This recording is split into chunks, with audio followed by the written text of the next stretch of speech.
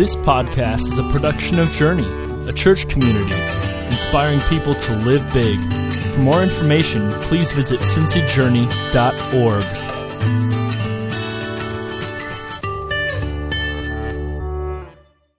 Hey, good morning. What a great morning of worship we already had. Thank you so much, Daniel, for leading us in that. My name is Joe Merrick. I'm the lead pastor here at Journey, and I am so excited that you are here with us today. We are thrilled to have every one of you on this beautiful, beautiful Sunday morning. We want to take a quick moment and say welcome if you are new today. We know it's not easy to walk into a new place and kind of navigate yourself around, and so we want to say thank you for being here. And we want to encourage everyone to reach into the seat back in front of them and to pull out one of these Connect cards. The Connect card is a great way for you just to let us know that that you're here and you can communicate some things with us. If you're new, if this is your first time with us, we would love for you to put your address on there.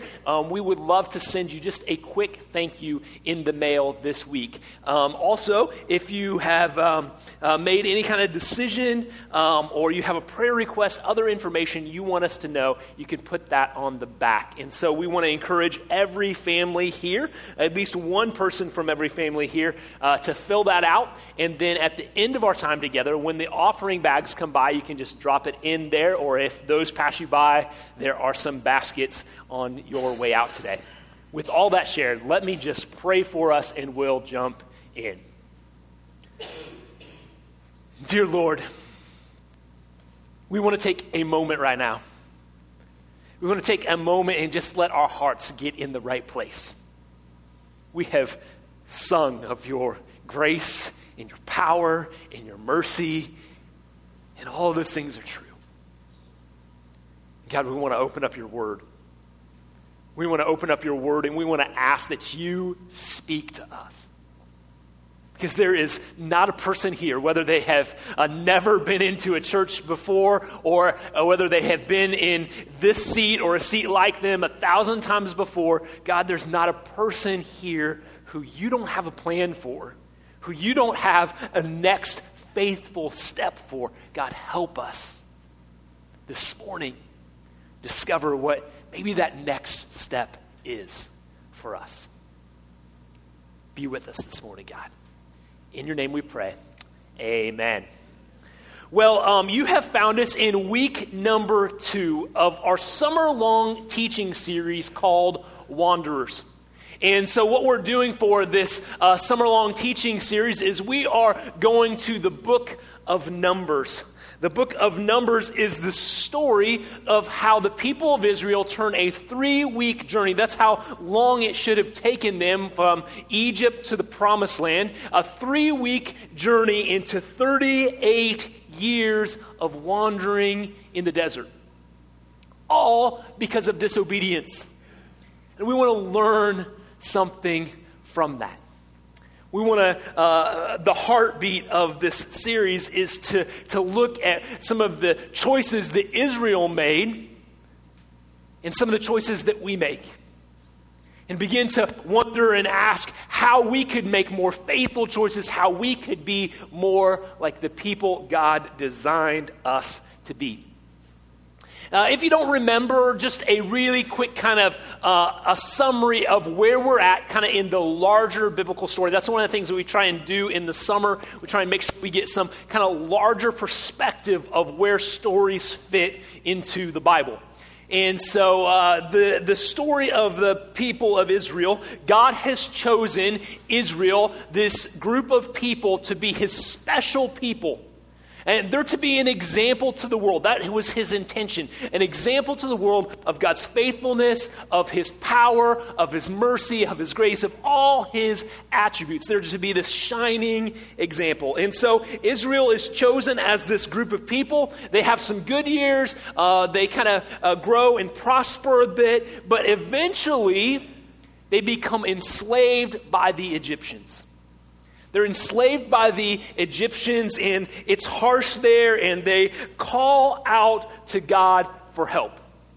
And God sends them Moses, And through a series of kind of miracles, God gets them released from the Egyptians, from their enslavement. Without a battle, they're released out, and they're then into the desert, and they're on their way to what the Bible describes as the Promised Land, this land that he says is the choicest of all my lands. It's the best place on earth. I'm going to send you there, not just to stay for a week or a month like a vacation, but to live there. This will be your land.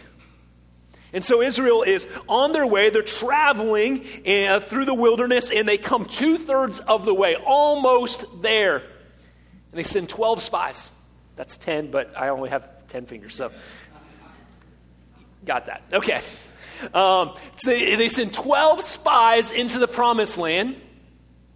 And these spies are to go and kind of just get a lay of the land, figure kind of out what kind of preparations need to be made, all those things. And the 12 spies come back, and all 12 agree that this is the best land they have ever seen. You can't believe the fruit. It's going to be perfect. But 10 of the 12 say, you know what? The people that are there, they're so big.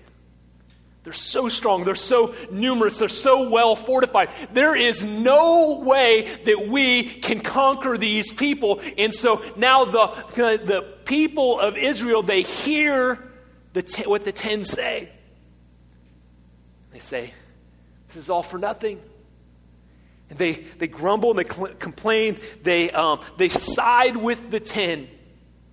They say, you know what, they're right, we can't enter into the Promised Land. God's not really going to deliver this to us. And so, as punishment, they're turned back around into the desert and they're wandering. And that's where the book of Numbers picks up the story for us.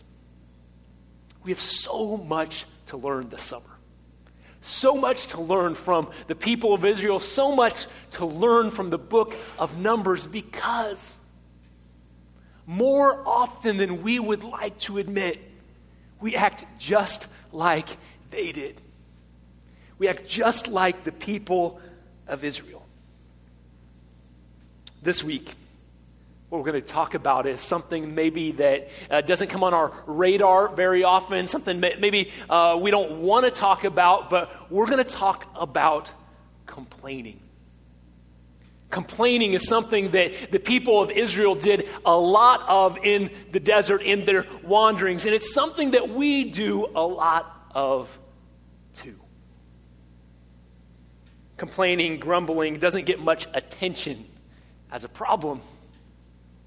It comes so natural. We talk about getting things off our chest like it's even good for us, right? People do it all around us. It doesn't even register that it's an issue.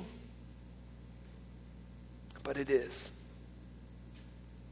We don't realize what kind of problem complaining is. That's one of the things we're going to see in our scripture today. It's ironic. In our world of instant gratification, of fast food restaurants, of streaming videos, of having the answer to almost any question on our cell phone right at our fingertips, text message, Twitter, being able to have almost anything delivered to our door in a day. All these conveniences, right? They should be making life easier, making us more patient, giving us less things to complain about, creating more space for the important things in life. But so often that's not the story that gets told in us. So often we have just as much or maybe even more now to complain about because our expectations are so high. We complain when we get cut off on our way to work. We're frustrated when our package takes more than a day. We grumble. We complain to our spouse. We complain about our kids. And all of this reveals something about us. All of this reveals something in us that the Israelites never quite figured out. get this. Our grumblings reveal the selfishness of our own heart. It's kind of one of the key ideas for today. Our grumblings reveal the selfishness of our own hearts. You know why that's so important? Because so often we like to think that are grumbling, that are complaining, it happens because of the things around us, right? The person cuts us off, the coworker at work who can't quite get their stuff together, the waiter who messes up our order, all these things, these outside issues, they frustrate us and they cause us to grumble, to complain. But those are symptoms, not the root problem, not the cause. The cause, hear me say today, the cause is the selfishness in our own hearts. When somebody cuts us off, when somebody cuts us off on our way to work, we don't think, oh man, maybe they had a really important meeting today and they're on their way. Maybe I should pray for them. No, we think how their actions affect us, right? Or maybe when we cut somebody else off, we don't think about how our actions are affecting them. We think they're in my way. We're so frustrated. We grumble. We complain. We like to blame it on other people, on situations. But the truth is, our complaints are always about us, our selfishness. That's a lesson that Israel never quite figured out. We're going to pick up our story today in Numbers chapter 11, if you're following along. Numbers chapter 11, and it begins this way. We're going to read the first 3 verses. Now the people complained.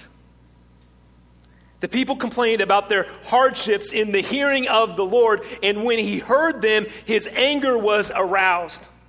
And then fire from the Lord burned among them and consumed some of the outskirts of the camp. And when the people cried out to Moses, he prayed to the Lord, and the fire died down. So that place was called Taberah, because fire from the Lord had burned among them. Right from the outset, and Numbers chapter 11, one of the things that should be blinking at us as we look at this section of Scripture is that grumbling, complaining, the things that we like to think aren't really that big of a deal, really are a big deal.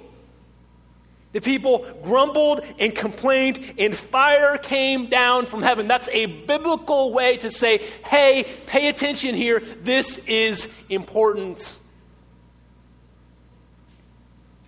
Complaining doesn't stop in verse 3. It continues on and on and on, really. If we move on to verse 4. The rabble with them then began to crave other food. And again the Israelites started wailing and said, remember, this is a second time of complaining. If only we had meat to eat. Verse 5, we remember the fish that we ate in Egypt at no cost. We remember the cucumbers and the melons and the leeks and the onions and the garlics. But now we have lost our appetite. We never see anything but this manna. And then verse 10, if we skip down. Moses heard the people of every family wailing, each at the entrance to his tent. The Lord became exceedingly angry, and Moses was troubled. If we go back to verse 4, it said that this kind of second time of grumbling and complaining, it started with this group called the rabble. That's a phrase we don't see very often in Scripture. What it was most likely referring to was kind of some of the people who were in Egypt and they were enslaved, they were oppressed, And when the Exodus happened, they kind of tagged along, right? They're not really part of God's people. They're not really Israelites. They haven't taken on the teachings. They haven't really moved God to the center of their heart and their life and their family. And they're just kind of on the outskirts of the camp. And they begin to complain. There's yet another lesson about grumbling and complaining. We learn right here in this second kind of grumbling, complaining section that not only is grumbling an important issue, not only is it detrimental and damaging, it's contagious. Kind of builds on itself. Author Steve Parton talks about it this way. He says, research shows that emotions are contagious. Scientists have observed that people tend to unconsciously mimic the facial expressions of the people around them. This mimicry helps them to interpret what someone else is feeling. So if someone is frowning, we instinctively kind of frown with them.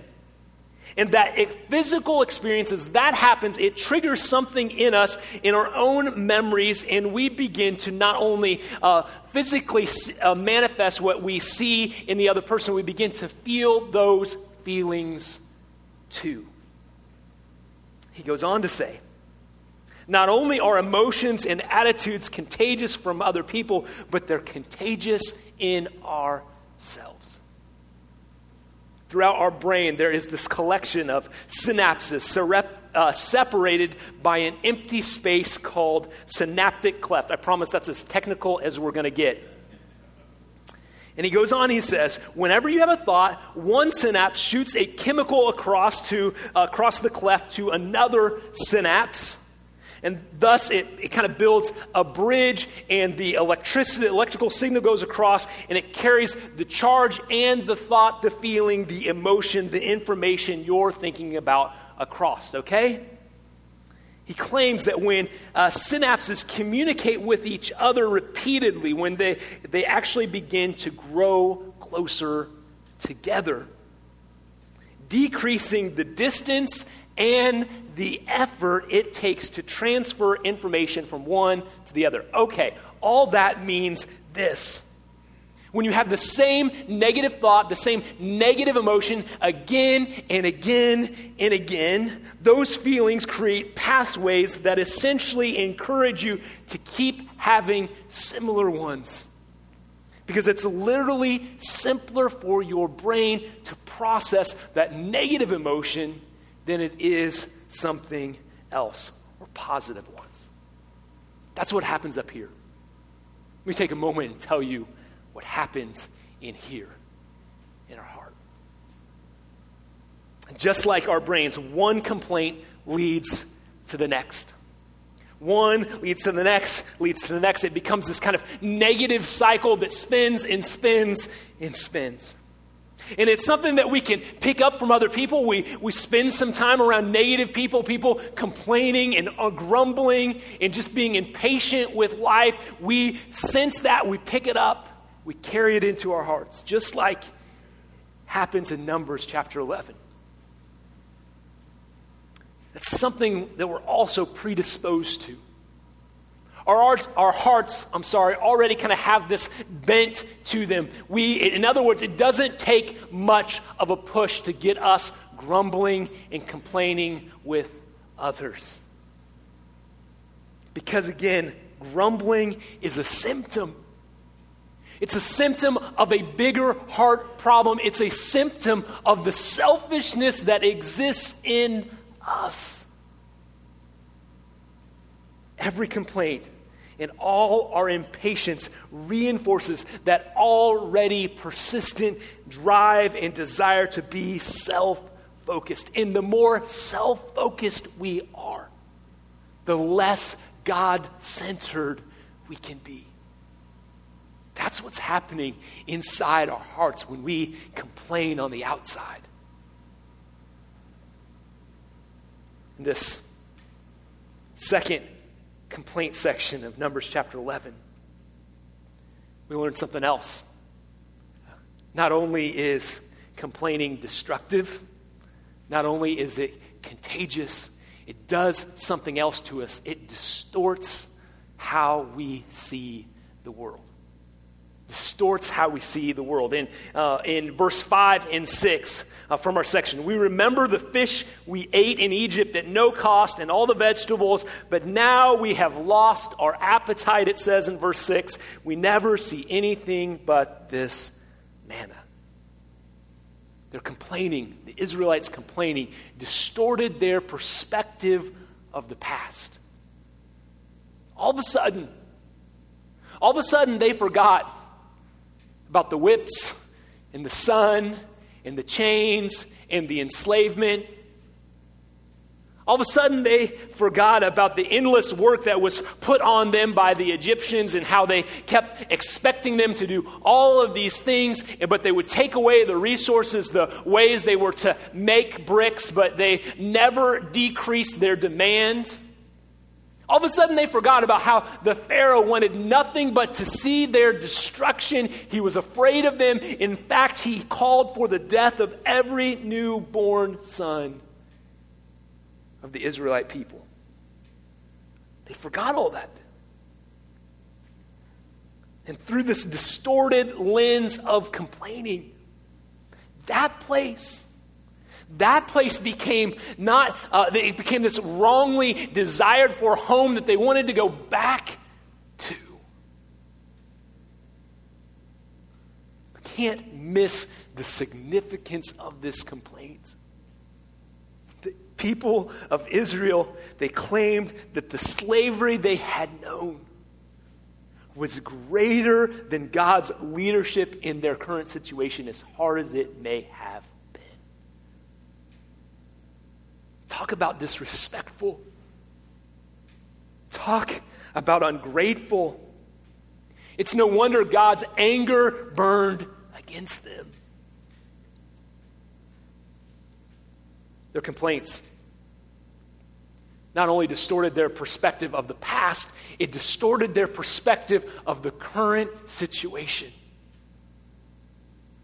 With all this false romanticizing of the food back in Egypt, they ignored the manna that God provided every morning. Remember, in an inhospitable desert where they shouldn't have had food, God provided for them. Imagine the irony from God's perspective.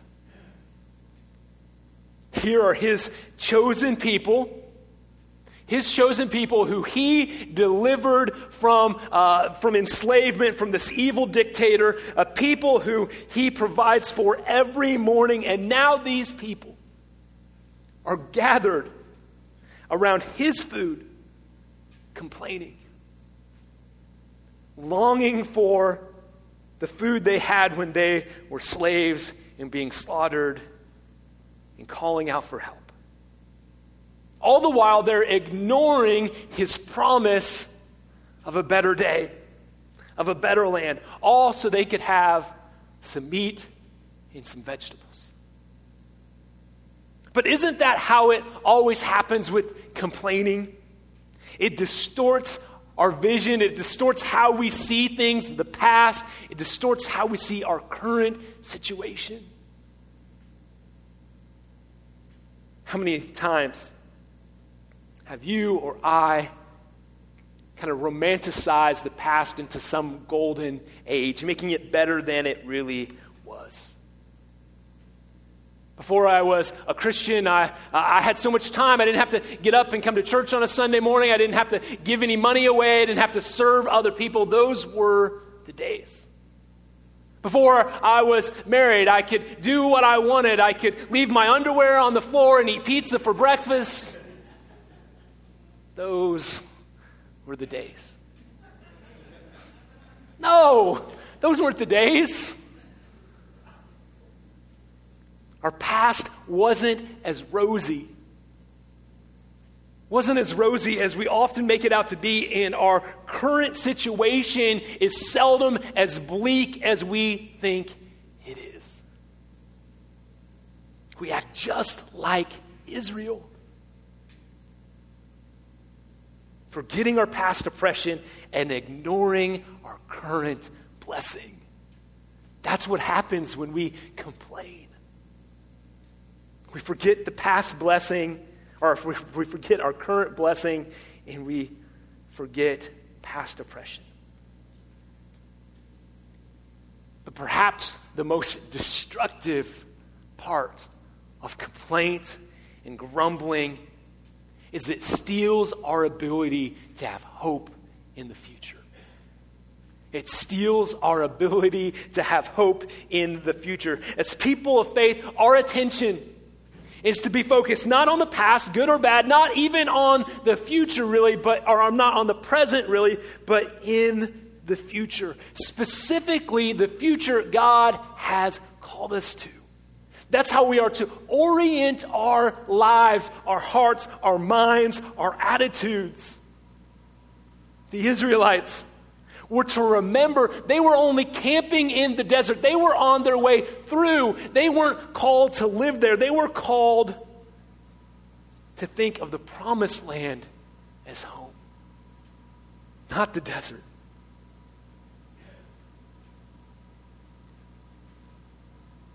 They were called to remember that God has better days ahead. That's something that we have to remember as well.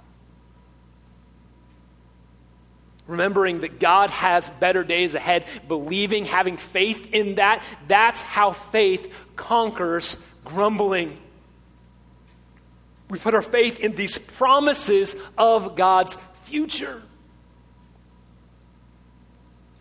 And then the present difficulties and the past troubles, they make the final destination of God's blessing all that much sweeter. Now, there's no getting around the fact that grumbling, complaining, impatience are something that we're going to deal with on a daily basis.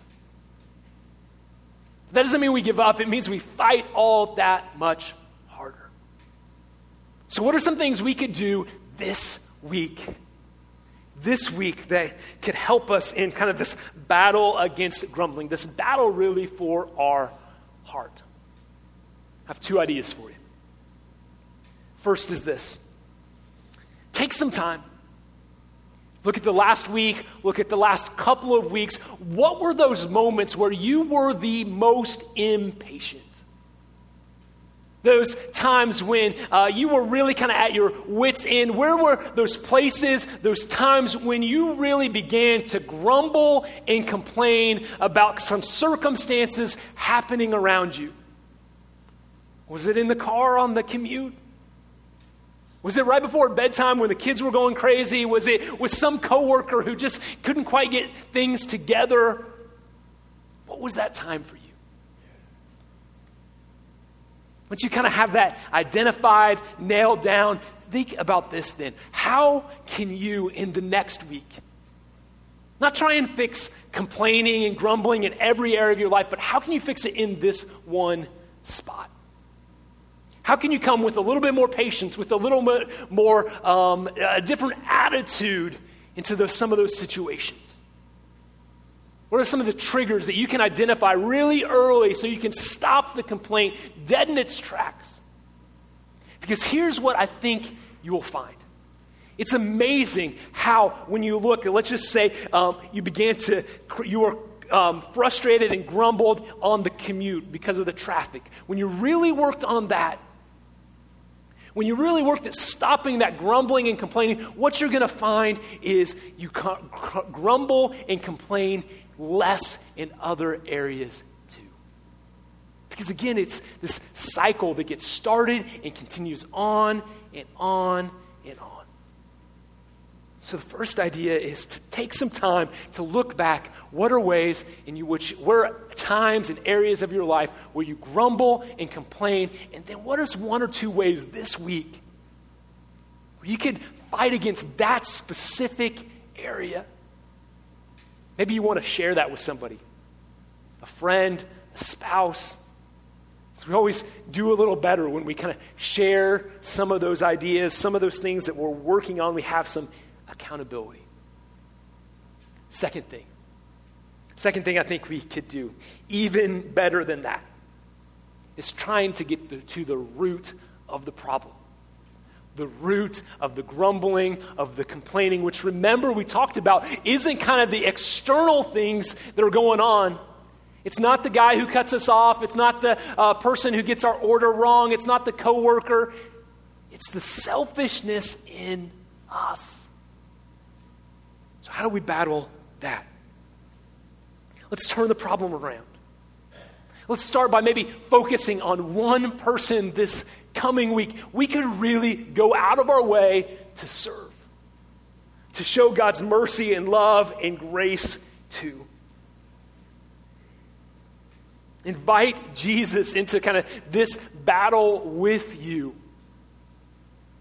Serve someone and see the root of your complaints fall away. As we focus on that, we'll have less to complain about. We'll see those complaints less in other areas. Because this is the brilliance of God's design. It all works together for His good. We serve other people. Our patience grows, which grows our love, which grows our desire to serve others, and we do it more and more, which increases our joy, which brings peace and kindness and goodness and self-control to our lives. That's God's design for us. Let's take a moment and pray about that today. God, as we sit here and we read this section of Scripture, it's so easy to be thousands of miles away, even thousands of years removed, and to look at the Israelites and say, what'd you have to complain about? I mean, God was right there before you. He was leading you through the desert. There was manna every morning. All you had to do was kind of continue on and continue believing, go take the promised land. Life would have been so much simpler. We miss how we do just what they did. How we grumble and complain. How we look at our past and we say, you know what? Life was so much better then. We forget about the enslavement. We forget about all those things that kept us down. All those sins that weighted around us were like a weight on our necks. We miss the blessings you give us each day. God, it's so easy for us to believe that complaining doesn't really matter.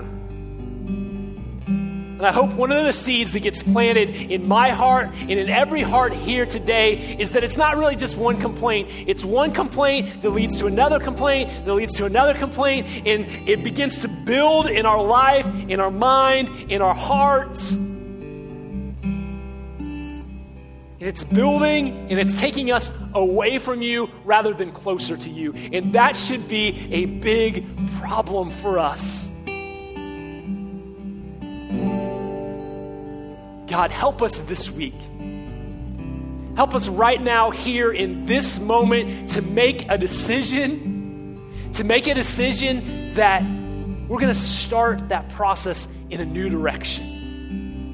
We're going to start it with service and love and grace, and we're going to see that grow in our heart, in our mind, in our life, in the people around us. God, that's what you call us to be ambassadors of your grace and love and goodness. Help us to do that this week. Help us to fight the lie that grumbling, complaining isn't really a big deal. Help us to see how you can improve our life and our faith by fighting this battle. In your name we pray. Amen.